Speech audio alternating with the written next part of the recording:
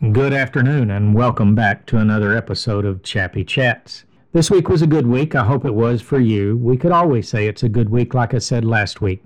There's ups and downs and things we would rather not deal with, but overall, I think most of us have a good week most of the time. So this week, I want to talk about something that's been a real challenge to me, and maybe it's a challenge to you, and that is the challenge of focus. What has been your focus lately? I know I told you that our preacher asked us to focus at least one time a day on looking for one thing each day that we're grateful for. And that's probably been hard for some people. Some days it's easy for me, some days it's not. But focus is really a big problem, especially for me, because I forget sometimes that we live in an imperfect world. And I so focus on those imperfections. And one area in particular is consistency. And that is the consistency of others, the consistency of calls in football games when you watch them and see the refs call one way then another, or just politicians go from one side to another, and you never know really where they're coming from and what to focus on. And this week, it really bothered me because we had a meeting, and in that meeting, it was focusing on what a person could do, but then focused on, well, maybe they can't do it. And that kind of bothered me. And then it bothered me because my focus hasn't been where it should be on the things that are really important. And what are those things that are really important? Well, I'll get to those in a moment.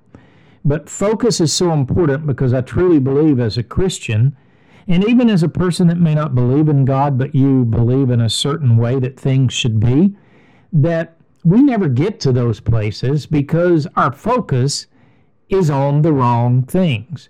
We're always focused on what's going wrong. We're focusing on what's not right. And we're not focusing on what we can do. Now, I realize there are some things that we can never change. We cannot change another human being. We cannot really change our governments, even if we vote people out and vote new people in.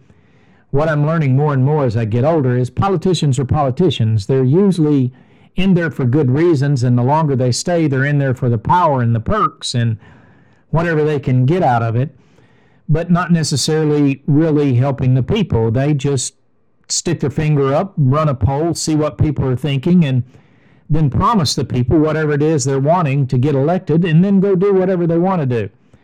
It reminds me of how in the sheriff's office it was stated that sometimes the sheriff would say what he wanted, he would leave the meeting, and then they say, well, that's okay, but we're not doing it that way. Kind of the same way in politics at the upper level. Well, that may be what the governor wants or the president wants, but they don't really know anything, and so we've been running this for a long time, and we know better, so we're going to do it this way. I think that's just human nature. We want to do it our way. But we need to be focused on the things that really matter, and that is a real problem for me because I often focus on all the things that I want to change and wish were different, and wanting and wishing's never going to get them there. So I think what I'm going to do in the future, and I really been trying to do it, but this weekend I just couldn't accomplish it, is just to take life as it is. Now that doesn't mean I won't stand up when I know something's definitely wrong and try to correct myself or help others to see the error of their ways. But what it does mean is if it's something that really doesn't pertain to the well-being of my health, the well-being of my family or my friends, or the well-being of one of my employees, that it really doesn't matter and I don't care. I should let it go because more than likely I'm not going to be able to change it. Now, that doesn't mean I don't try to lend through my character, through my way of being, to influence that might bring about that change. But I must recognize that it is not my job to change everyone. It's not your job to change everyone. And it reminded me of when I was first a preacher.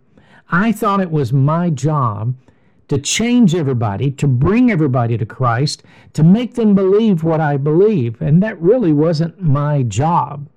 My job was to present a way of life. And hopefully in presenting that way of life, others would come to want that way of life because they saw my life was a good life, a blessed life, if you would say. But they didn't have to have it. And that's kind of where I want to get back to, is just focus on those good things. And what are those good things? Well, it's being a good father or mother if you're in that role. It's being a good husband or wife if you're in that role.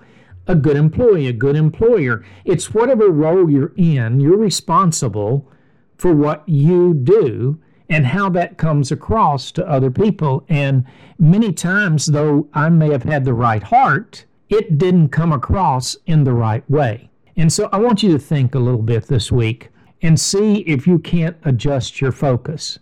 Adjust your focus to being the best employee, accomplishing the tasks that are in front of you without worrying whether anybody else is doing what they're supposed to or not. Sort of like my friend Ron Keyes, when his wife Keisha was praying and he noticed she was praying with her eyes open. And he said, "You can't do that. You're supposed to pray with your eyes closed." And she looked at him and said, "Well, if you weren't paying attention to me and paying attention to your own prayers, you wouldn't have known my eyes were open." You know, sometimes we do that. The other thing is, I read an article this week about the speck in the log. It is really easy to see what's wrong everywhere else and not what's wrong right in front of us. And I think I'm going to work on that a little more. I think all of us should, because we got enough wrong in our own lives. You've heard me say many times that I am chief among sinners. I recognize that. Reading John Bunyan's autobiography reminded me of that. He saw himself as the arch chief sinner, and he worked to overcome that, and by overcoming it, thus influencing other people. But he didn't look so much to changing those people or things. And I think that's where we get turned around and we get off course, is first of all, focus on ourselves. And then when we appropriately have focused on ourselves and our idiosyncrasies and our inconsistencies, then we might cause others to focus on themselves and make their own decision about being consistent, inconsistent, whatever they're doing. And so that's the lesson I want to give you this week is, would you change your focus in two ways? Focus on what you're grateful for, and then focus on yourself.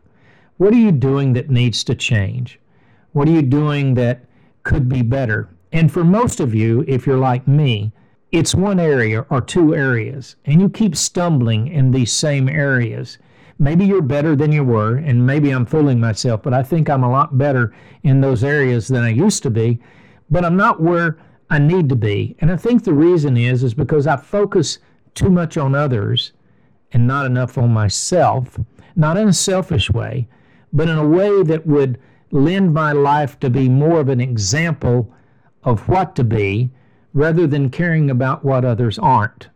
Because sometimes people can't be what they need to be until they see a living example. After all, as you know, I'm a Christian, and that's what Jesus Christ showed, what it meant to be a true, authentic, loving individual filled with the grace and mercy of our Father.